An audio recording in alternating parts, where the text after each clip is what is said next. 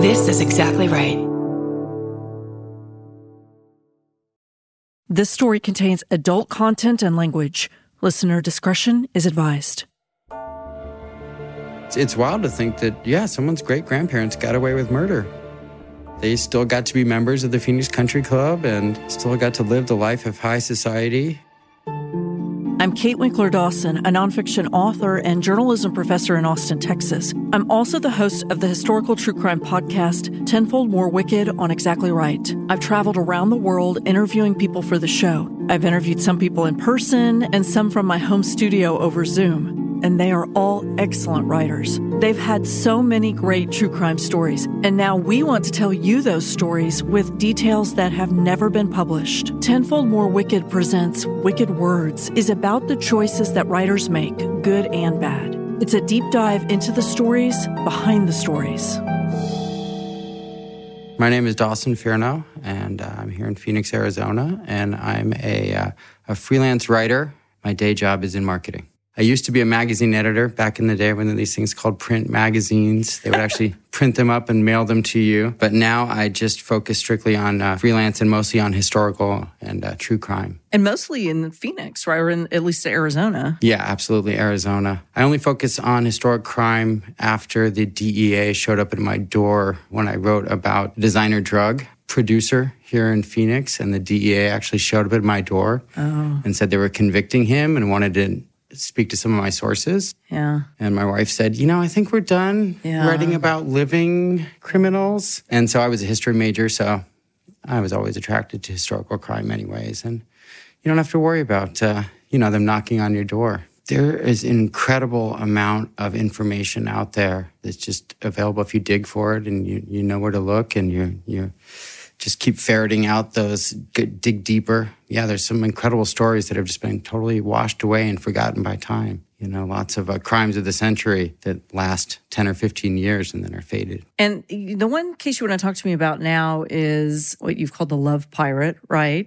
And yes. We're going to set the scene first. So this is, I love Prohibition. It's my favorite time period to write about. This is Prohibition in Arizona. At the time, Arizona had just become a state for 10 years. Less than that, 1914, we became a state.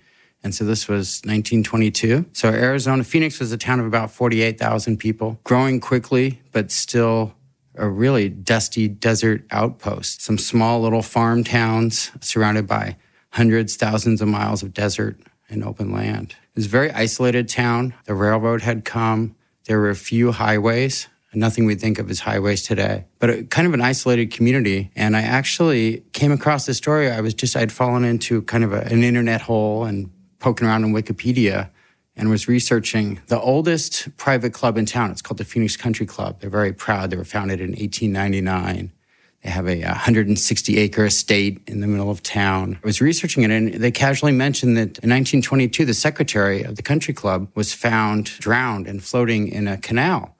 I thought, well, that's interesting. And then they just casually mentioned that his car was found along the side of the canal with his clothes nicely folded and his shoes just resting along the canal bank. They also found a little black book with 100 names in it. Oh, boy. Most of them women, yeah, including notations. Husband works days, only call at night. I think we know where this is going. I thought, well, that's interesting. So yes, it turns out when they did the autopsy, there was no water in his lungs. He'd been strangled. Pretty much someone's great-grandpa got away with murder. So start from the beginning with the story. Tell me first who the victim is. So we know there's a victim floating in the canal, and you said it was an Arizona Canal, or where? Yes, it's called the Arizona Canal. Okay. It's actually the canal that still waters my lawn every day, which is wild to think about. So yeah, Arizona was just kind of this big open land, and at some point after the Civil War, some settlers came in and discovered this ancient Native American irrigation system, actually the largest irrigation system in prehistoric North America. They think that up to 50,000 people lived in this area and lived off the farmland. They would be here through most of the year, and they would move north during the extreme heat of the summer. At some point, pre-Columbus, that civilization had kind of faded away, actually called the Hohokam, which means those who are gone. So they rebuilt the canal system, and hence the name Phoenix. It literally came out of the ashes of the ancient civilization. So the canals that we still use today were originally dredged 1,000 years ago. Wow. It's a really interesting little nugget of Phoenix. So obviously Phoenix is associated with highways and sprawl, but heat. But the actual lifeblood of the city for hundreds of years was this canal system that delivered water to the citrus groves, pecan groves. That was the main moneymaker in town. This gentleman named Guy Dernier, he had moved out from Chicago. He used to work for Montgomery Ward, and he got tuberculosis. Which was very, very common. It was. And there was no cure. And the only cure was to move to a warmer climate. So a lot of people came. There were tuberculosis colonies, sanitariums, they would call them. And so he came here. He recovered his health, but he loved it. He immediately settled in and got a job with the local IRS office and became a tax expert and started climbing the social ladder. So this is middle to upper class is what we're talking about. Oh, yes. Yeah, no, he was very well, he was tied in with a very well-to-do, the jet set, the Swift crowd, as they call them, the millionaire set. But one person who did not like Phoenix was Mrs. Dernier. She hated the heat, and she divorced him and moved back to Chicago. Just because of the heat? That's her story, and she's sticking to it. The little black book might tell us differently. Yes, exactly. And there may be more to the story, but that's what she said when they followed up with her after his murder, is that it was amicable divorce, and they had just gone their separate ways, and she divorced him. So he was here in town, and like I said, he was quite a social climber. He became involved with the Phoenix Country Club, which is the oldest private organization here in town, very snooty. One day, he was found in a canal about 9 miles out of town, just floating in the Arizona Canal. Fully clothed? He was actually in his silk underwear and wearing nothing else. So just a pair of boxers? Just a pair of silk boxers, yeah. So the original thought was he had gone swimming, which was a common thing, pre-air conditioning to cool off. Police were called, they came out, they pulled him out of the canal, found that he was still warm. The body hadn't gone stiff yet. And the only strange thing was there were some black marks around his neck. So the original thought was maybe he had gone for a swim, had a heart attack, or something had sucked him underwater, and he'd gotten kind of banged along the bottom of the canal, and that's where the bruising came from. Are there mechanisms inside canals? Is there some sort of machinery that could have done that? Yeah, there are floodgates. It's all gravity fed. There's actually no mechanical moving parts. It's all just gravity fed. But there are gates, funnels and stuff like that you can get sucked into. I wouldn't recommend swimming in the canals. It's not safe. Although it's funny, they do actually still have pictures of people water skiing down the canals. That was apparently a popular activity. You would get towed behind a car that drove along the canal, and you would water ski along the canal. So I don't know if he was trying that. But the police were called, the sheriff. They tracked upstream and found his brand new 1921 Dodge Brothers touring sedan parked on the side of the road underneath a willow tree. That's fancy. Very fancy. They found his evening clothes. They found his shoes set along the side of the canal. So it does sound like he went for a swim. It does. And his clothes were all folded neatly and placed along the front and the back seats of the car. And it just seemed like a tragic accident where someone had gone for a swim. Where are we in his life? Is he in his 30s? Is he fit? Kind of give me a sense of who he is. Early 30s, apparently relatively handsome, just known as quite a man about town. He was best friends with the publisher of the local newspaper. He moved back and forth between Chicago. He was out in LA for a while. He was in Phoenix. He had some business down in Tucson. Mover shaker. Mover and shaker for 1922, absolutely. And now he's dead in a canal. And so the police start investigating. The first thing that's suspicious is they do the autopsy and find out there's no water in his lungs. What does that mean?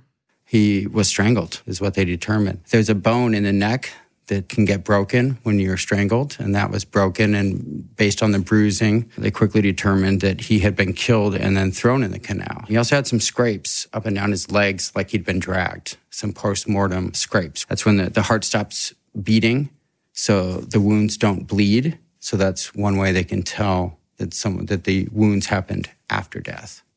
So their best guess was that he was dragged and tossed in the canal, and then someone arranged all of his clothes and parked his car to make it look like he'd just gone for a swim.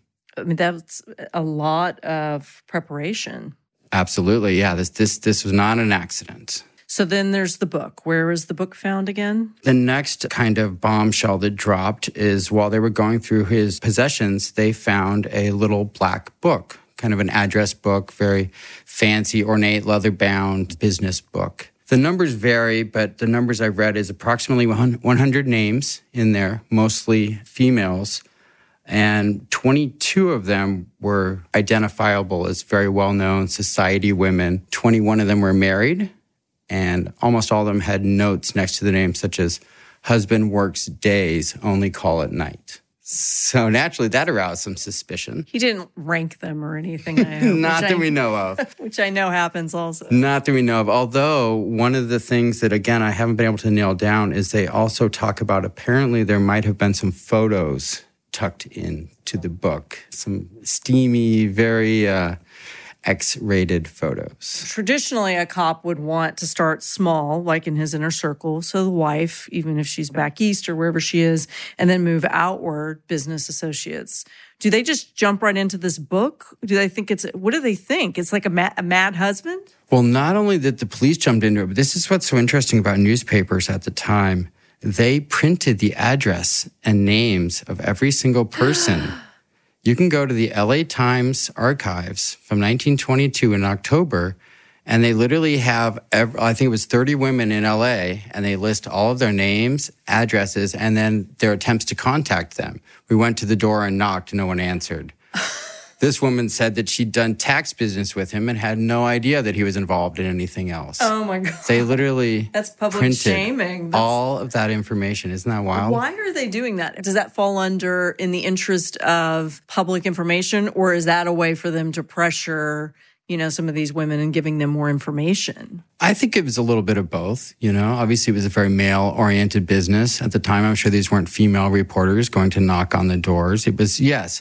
Well, what's interesting is originally his death was on page 12 of the local paper. It wasn't even front page news. It was kind of tucked between preparations are in full scale for the 1922 State Fair and the weekly report from the Cattle Growers Association. It was just considered a tragic accident. Yeah. And within a month after the salacious details started to come out, it was front page news in the LA Times. I've read coverage from Buffalo, New York, Lincoln, Nebraska, El Paso. It literally became front page news, I think, just because it was so salacious. There were so many details. And this is also the time when the telegraph had come and the wire services. And so you start to see a lot of the articles are basically regurgitations of the same facts and quotes, just kind of localized a little bit. And we know, of course, that the Hearst papers are leading the charge pretty much everywhere for salacious headlines. I mean, it was just irresistible. Here's my my favorite headline. This is the Buffalo Evening Times, October 27th, 1922. The headline, 22 dames of society dragged into sordid limelight through mysterious murder of gay Lothario out in Arizona. And of course, gay at the time being more kind of carefree, immoral. Bachelor. Yeah. Basically implies a man, who has relations with lots of women, which is ironic now considering the way that the term has changed. That's a headline? That was the front page headlines of the Buffalo Evening Times splashed in. There's about 9 words in there that I think would fall into pretty much any lurid story today and then. Right? So they know how to get your attention. Absolutely. And again, there's literally no connection with Buffalo, New York, other than just the fact that this is an exciting, interesting story that I'm sure their readers wanted to hear about. So what did the cops learn from these women? I mean, are they building any kind of a picture of this guy any more than they already knew just from his professional reputation? So a lot of the 100 names, as I mentioned, a lot of them seem to be business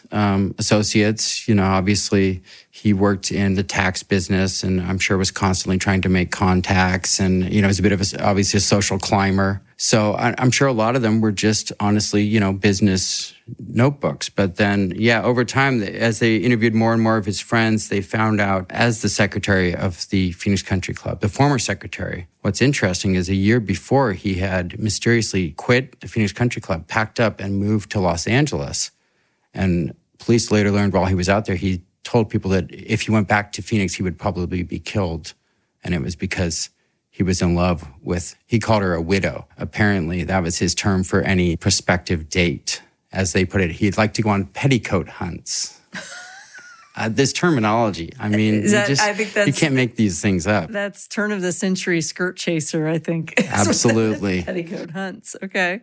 Were they able to figure out who that woman was with the husband who was irate, we're assuming? Yes. I was not able to, neither I nor the police at the time was able to definitively nail someone down. But kind of before it slid off the front pages, they said they had it down to 2 suspects. If you poke around online, there's a former FBI agent who wrote a screenplay, and he has put the name out there who he thinks the suspect was. And it was a gentleman very well connected here in town. His father was a judge. Apparently it was him and his wife who were involved with sinking the Love Pirate. Why did they call him the Love Pirate? They referred to his black book as his harem list. And that just was kind of the catchy name. They called him Phoenix's Love Pirate. Literally, if you look across the headlines, it's, like I said, Phoenix's Love Pirate involved with harem list, and the millionaire set is going to be shaken to its foundation. I mean, they really loved their dramatic terminology. He had no kids. And they were divorced, right? Yes, he did have the wife back in Chicago. His brother was interviewed a lot and was kind of his staunchest advocate. And his mother was still alive. And she actually hired Pinkerton detectives to come out here and investigate. So the family must have had some money. Some money, absolutely. So what did the brothers say about this whole situation? I mean, I'm assuming there is a group of readers who is saying, if you mess with somebody's wife, what do you expect is going to happen to you? Right, kind of frontier justice. A little less empathy for somebody like that. Did the brother say something different? He literally said, look, my brother didn't have no wings, but he didn't deserve what happened to him, and he was not the serial cad that they make him out to be. And his wife also defended him as well. His wife said he was a homebody. They strictly divorced because she didn't want to live in Phoenix. In his dealings with business and this being prohibition, did the cops entertain the idea at all that this was mob-related or drug-related or rum runners or anything? Yeah, absolutely. I think at first that was kind of the natural inclination once they started looking for a murderer versus a tragic accident, was to blame outside influences, rum runners, all of these kind of easy scapegoats. Nefarious figures. Yes. Those are the best figures for me. I love them. Yeah. I think just the more they dug and the more they found out, it started leading back further and further to the Phoenix Country Club and these pajama parties, as they put it. So the pajama parties, what was that? They started interviewing and finding out again, as kind of the secretary of the Phoenix Country Club, he was involved with a lot of the social events. And so I have some great quotes here about the pajama parties that they used to host. This is actually a Detective Bell from the Phoenix Police Department. Dernier, the dead man, he used to stage pajama parties among the younger set of married and single folks. They were mighty popular, too, among the smarter and swifter crowd. Several people that I've talked to have told me that it was rather a fad to trade wives on these occasions. Dernier had been divorced, so he was neither single nor married, so to speak, and I'm told he played the whole field. And that's a quote from a detective in the newspaper. Boy, amazing how libel laws have changed. Really? This guy doesn't think that the details of his personal life are ever going to be printed, and now we know everything. It's really disturbing to know that. So the closest the cops got was to the gentleman that you're talking about. Correct. They got quite descriptive with it. So basically, he was last seen. He was scheduled to meet his friend. He was living in Los Angeles. He came back to Phoenix. He actually sent a letter to his mother saying he was going to go back to Phoenix to start a new business venture, and he was very excited about it. The letter apparently arrived at the same time as the telegram informing her that he had been killed. They arrived within hours of each other. That's how the difference between mail and the telegram. So he was only here for a couple days. He stayed at a very nice hotel downtown Phoenix because he had left town and was scheduled to have lunch with a good friend of his who was actually the publisher of the local Phoenix Gazette newspaper. At the last minute, he was at the country club and he said, oh, you know what, I'll have to cancel. I'm off to see a widow. I'm going to have a date with a widow. And so at 12:05 p.m., he left in his Dodge Brothers touring car that he'd driven over from Los Angeles. About an hour and a half later, he was found floating in the canal. So there was not a large gap of time there. They quickly were able to eliminate a lot of suspects just based on the fact that clearly had to have happened within an hour and a half. He had obviously gone off to meet someone. And so their theory quickly centered on the fact that one of the wives and probably her husband set him up, which is why he was in pajamas. So their theory was that he was called over for a rendezvous with this widow, probably the same woman who he had been dating and had been threatened and told to leave town, but he just apparently was quite obsessed with. His wife even mentioned that he'd been dating someone, he again called her a widow, but said that he didn't want to marry her because she was much wealthier than him, and that he assumed that people would think he was a piker, someone just looking to marry into wealth. So that's what he had told his wife. That's as far as his wife knew. But again, he had confessed to friends that if I go back to Phoenix and see this woman again, I'll probably be killed. But yet, he did it. Here he was. At the last minute, he jumped in his car and went off. Their theory was that he went in the house and the husband must have been parked around the corner or hiding, or he undressed. And then at some point, the husband must have jumped out and confronted him and choked him out and strangled him.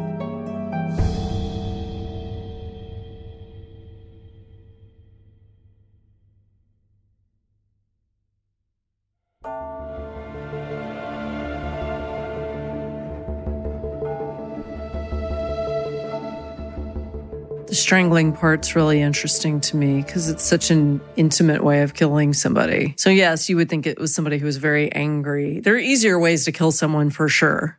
Absolutely. And to do it yourself as well. I would assume that you would not outsource strangling someone in your wife's bedroom. Whew. So do they think at this point or at any point that the wife is involved with this plot? And they must. She set the honeypot. She was the trap. Again, these male detectives in there, honeypot. Yes, yeah, that's what they called it. Yeah. And why would she do that? The husband just said, listen, this is over. If you want to stay married to me, this is what's going to have to happen? Well, according to police, the suspect, and I can mention who other people have named. According to police, their top suspect was a gentleman named Guy Alsop. He was the son of a local judge, pioneering family, very well connected. He was famously hot-headed, famously large and strong, would have the ability to choke another male out without much of a struggle. He choked him out, put the deceased man in his trunk, and then drove from downtown Phoenix the 9 miles out to the canal, parked, dragged the body, threw it in the canal because they found some tire tracks and some scrape marks that looked fitting of what they saw, the scrape marks on the man's legs, the deceased man, and then drove. That showed he was dragged. Okay. But again, post death, Cassie Alsop followed her husband in the dead man's car. So after they'd thrown the body in the canal, they then parked it underneath a willow tree and carefully arranged his shoes, his fancy evening shoes, right there along the canal bank, and folded up all of his clothes. What's interesting, the only physical evidence they found is folded among the clothes was a piece of hennaed hair. A woman's long, they assume a woman because it had henna hair dye in it and it was long. And the police actually kept that in a safe because that was their one piece of evidence. I never saw anything about whether Cassie Alsop dyed her hair with henna. I again think that might have helped them narrow in on the suspects. And was her name in his book, Cassie's name? She was. Yes. Okay. She was one of the 21 local married society women who immediately, their husbands became the number one suspects. And through a process of elimination, apparently they narrowed it. In the newspaper, they announced they narrowed it down to 3, and then it was down to 2. And then all of a sudden, it just kind of started to fade and fall off the headlines. And so he was murdered in September 12th. The real frenzy hit in October. And then the last time he's mentioned is in December when they have divvied up his estate. It was valued at about $1,500. When I crunched the numbers, it was about $25,000 today. Not very much. Not significant, not worth killing someone over. Well, not a successful businessman would have squirreled away, but let's not judge. So what was the next step? Did this all fall apart if there was even a case against Guy, the killer guy, because he's well-connected? Is that what you're thinking? Yeah, that seems to be the implication. And so that's also why the family hired private detectives. They didn't believe the Arizona authorities would go after someone so powerful and politically connected. In fact, the governor actually hold a press conference and announced that he was not squelching the investigation, because that had been written up in the press. Basically, the brother had declared in the press, I'm pretty sure that this goes all the way up to the governor's office and he's squelching the investigation. So the governor had to come back the next day and have a press conference and say, I have no connection to this investigation. We're going to follow it wherever it leads. Clearly, it was already in the air. Wow. In the end, do we know what happens with the supposed killer and his wife, Cassie? He continued living here in Phoenix, was never charged with any crimes, continued to live a relatively quiet life. What's interesting is the reason his name is out there, the former FBI agent who wrote the screenplay actually kind of implied that he was one of Phoenix's first serial killers, because he thinks that he might have been involved in a couple of other killings here. He was partners with a gentleman. They owned a barnstorming baseball club here in Arizona, kind of fought. They weren't very happy partners. And then one day that gentleman fell off the train when they were on their way to go visit another town. So the implication was always that he'd pushed him off the train. Yeah. And then he was also the number one suspect about 7 years after the first murder in the canal. An FBI agent in Phoenix ended up drowning in the same canal. They actually found, when they pulled him out of the canal, they found he had a shot through his heart. And we're talking about that story next, right? Yes. And we're going to assume there's no happy ending for that story also. It's actually the only unsolved murder of an FBI agent in U.S. history. So now let's switch gears from the love pirate to a Fed found floating in the Phoenix Canal, right? This happens in 1929. Yes. So 7 years have progressed. We haven't solved the first case. The prohibition continues to torture the United States, as well as the cops trying to keep up with enforcing it. And now the Great Depression is barreling. Not a great time. 1929 is not a great year. So we are now coming into another body in a different canal, right? Actually, the same canal, just a different stretch of the canal, a little further. He floated further. He was missing for a couple days, actually. Whereas the first gentleman had only been in the canal for about an hour and a half. He'd been in the canal for almost 3 days. So pretty bloated. Could they even identify him at the beginning of this? They did, because number one, he was missing. And number two, despite it being hot at the time, he was wearing his 3-piece suit. He apparently never went anywhere without his full 3-piece suit. So when there was a federal agent missing, there was a citywide manhunt, and then they found a waterlogged body in a 3-piece suit. They were pretty sure they had the right man and had found out what his fate was. Who is this guy? Who is this agent? Sure. His name is Paul Reynolds. He was from, I believe, Idaho. He was a preacher's son, classic story. This is actually before it was officially known as the FBI. It was U.S. Bureau of Investigation, and it had a 34-year-old director named J. Edgar Hoover, and people might be familiar with. He had just taken over a few years back and was in the process of building the FBI into what we think of today. And so they didn't even have an office here in Phoenix. It was such a small town. Like I said, it was about 50,000 people at the time. But it had a big prohibition, or a big rum running problem, being close to Mexico, obviously. You've got rum runners, and you have Paul Reynolds here. He came from El Paso, right? Correct. That was the closest FBI field office. There's still a high-rise, a beautiful building called the Lours Building downtown, and that was where the prohibition offices were. And so there's a famous story that every time they would bust and catch a big batch of illegal booze, they would do a big dramatic press conference, and they would smash it, and they'd come and get the pictures of them pouring it down the drain. There were actually people in the building who would run downstairs and capture all of the booze and then rebottle it and sell it again. And was Reynolds, what was his specialty? He was a very dogged investigator. He was young, but he was an up-and-coming agent. He was very well known in town. He was known as a snappy dresser. He would always rent a room. He had kind of a permanent room on hold because he would stay here for up to 9 months at a time. Would be based here, travel down to Tucson, travel down to Nogales, which is our major border city. Mostly based here, and had a room at the Hotel Adams, which was the nicest hotel in town. He was very well known, much similar to our previous victim. He got in with the in crowd. He was very popular with local police.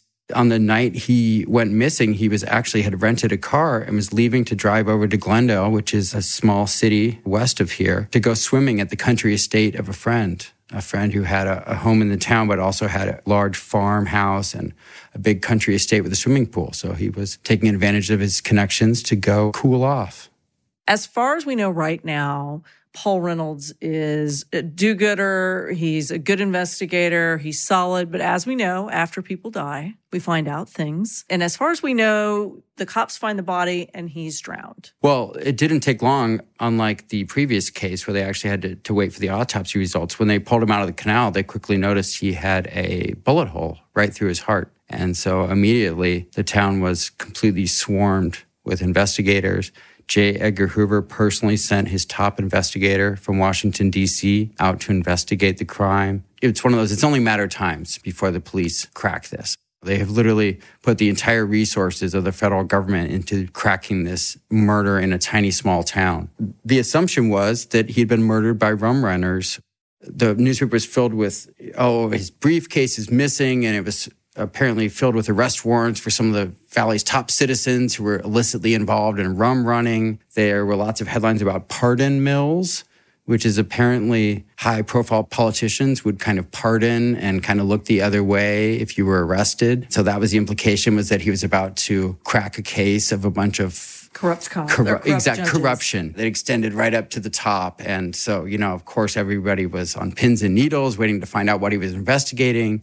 Clearly, there had been something. They'd gotten the jump on him. They had shot him in the midst of doing an undercover investigation. The town was just a Twitter with talking about, what was he working on? What was the case? What could have been so exciting that he got murdered over it? Yeah, because there are so many possibilities with a federal agent. Absolutely. And like I said, just the lack of information, that the rumors got very far ahead of the news. Of course, his briefcase was found days later. It didn't have arrest warrants. He'd given it to a friend to watch. He was not actively doing an investigation that evening. He was literally just going over to cool off and swim. So a lot of the initial excitement was all quickly shot down, and you were left with this very mysterious case of this gentleman who ended up shot in a canal. And then the really unique thing is they did, of course, launched a citywide search for his car, because he had rented this car. He was found drowned in a canal, and you go, okay, well, did the bad guys drive off in his car? That was kind of the thought. Originally, the police announced the working theory was that he had been forced off the road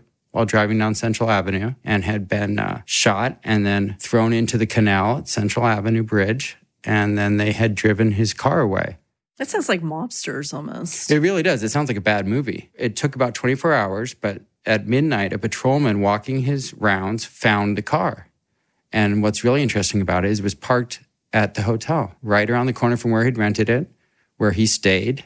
And they searched the car. They found a suspicious stain on the rear fender, which turned out to be fruit juice. They searched the whole car and didn't find any signs of blood or disturbances. And the really strange thing is there were no fingerprints, like the car had been wiped down. They couldn't even find his fingerprints on the car. Yeah. And number two, there were 27 unexplained miles on the odometer. So clearly he'd gone somewhere, or someone had gone somewhere in the car before they'd parked it back at the hotel. And knew where he was staying and the spot and all of that. Absolutely, yeah. Boy, that's an amateur hour, wiping down so much of the fingerprints that you wipe out the ones who were supposed to be there. And so then that's when they announced the theory that, clearly when he'd been pulled over, they must have then driven his car back wearing gloves and parked it to kind of be a misdirection so no one could figure out exactly what happened. So that was the working theory. This is planned and organized, and it seems unemotional, which seems sort of different than your other case, at the different part of the canal. Absolutely. This is not a hot-blooded murder. This was clearly planned. Like a hit, it was a hit, yes. And so, of course, everyone thought, well, what's he working on? Who is he investigating? Got in over his head. He was about to crack something. Clearly, there must be some big scandal behind it. The federal agents came swarming into town, and it was headline news, and it just kind of faded. And what's interesting is the local police announced their theory, but the feds never did. They never announced anything. They actually never announced the results of their investigation. And to this day, he's the only unsolved murder of an agent in U.S. history. He's on their wall of fame. And they have just kind of a blandly factual epitaph, which says, despite a thorough and intensive investigation, we never figured out who killed him. And the FBI just left it at that, which is very strange. The FBI didn't seem the kind to leave just open ends or even to just announce the investigation rather than just kind of pack up and move on. So again, a little conspiracy maybe? Everyone had their theories, but it just slowly faded from the radar screens, and it was kind of almost never spoken of again until the 1970s, which is when something interesting happened, which is J. Edgar Hoover died. And then the wall started to crack. And so about a year afterwards, there was a retired FBI agent who was interviewed in the local paper here. And he basically revealed that the FBI had known for years Agent Reynolds had not been murdered. He'd actually committed suicide. And the FBI was so embarrassed by what they found, including that he was a serial skirt chaser. He had gonorrhea, very painful, untreated gonorrhea. He had bought a $5,000 life insurance policy a few months before he was murdered, quote unquote murdered. And so the FBI basically had figured out that he had committed suicide and staged it to look like a murder so his wife would inherit the money. J. Edgar Hoover was personally so worried about the embarrassment that he ordered it swept under the rug. That actually makes sense. With his fledgling agency. And, they were super investigators. They were supermen. And how would it look if one of them had, one, been a serial skirt chaser, a drinker in the middle of Prohibition? Well, come on. I mean, I would guess in the FBI, you could probably throw a rock and hit one of them. Yes. But you're right. Public perception would be Public perception different. was that, yes, they were these morally uptight son of preachers. G-men. Absolutely. Yep. And so he had untreated gonorrhea. Yes, apparently very painful. But then, of course, the question becomes, well, how did his car get back to the hotel? And that was kind of just this left out there hanging.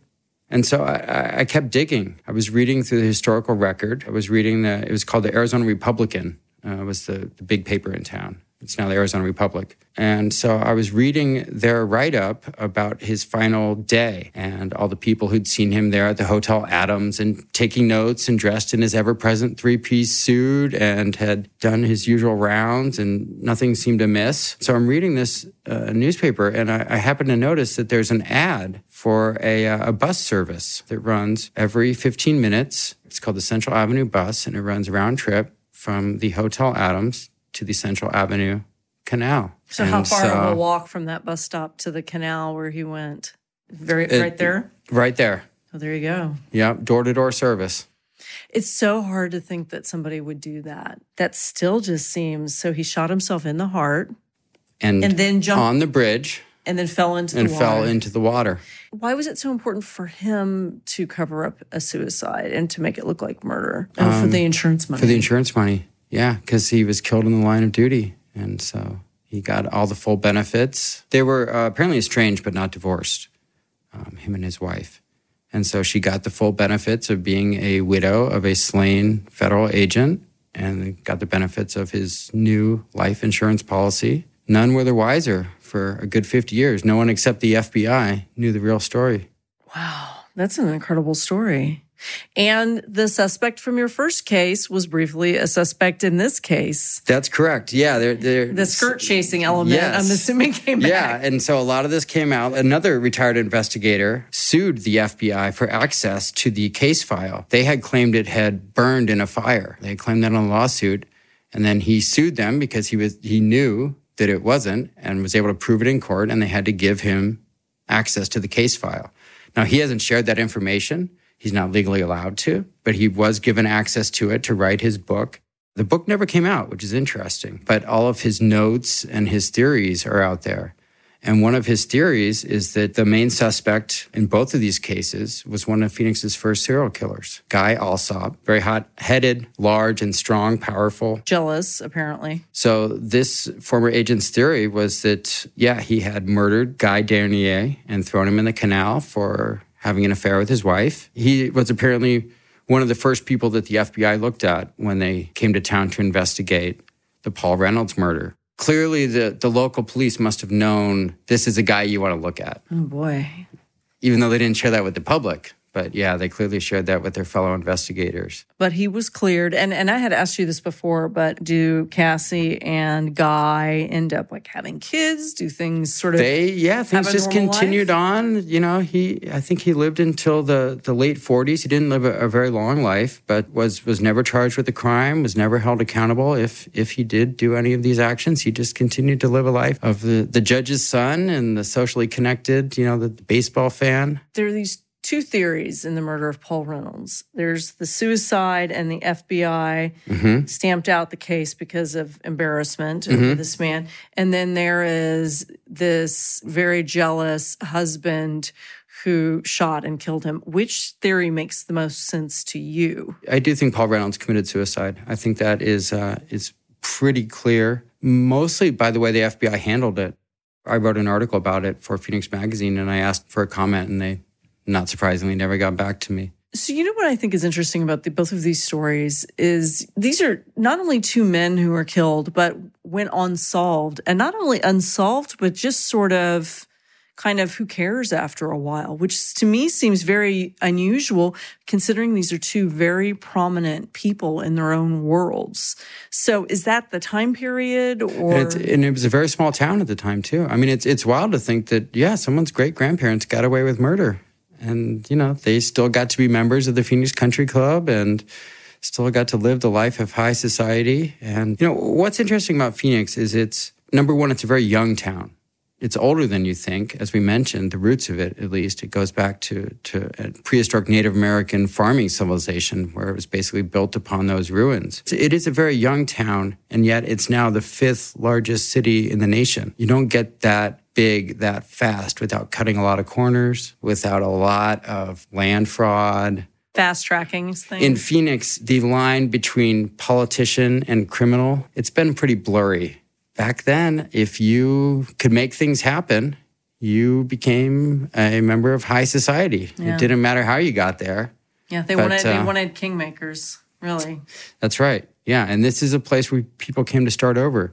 It didn't matter where you went to school. You didn't have to know the right people. There was certainly an old boys club, but even the old boys club is very new. Here, you could come and reinvent yourself, go from working at Montgomery Ward's to being the secretary of the Phoenix Country Club and being in charge of the swinging pajama parties of the social set.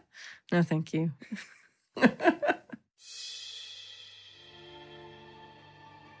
On the next episode of Wicked Words. Most of the time, women know they're victims. They're mad about something that happened and not just wanting to exercise power. And I don't think that that's the case here. She didn't have just one MO. She didn't have just one victim profile. It's just an important thing to pay attention to because who's to say that that's not more common than we think?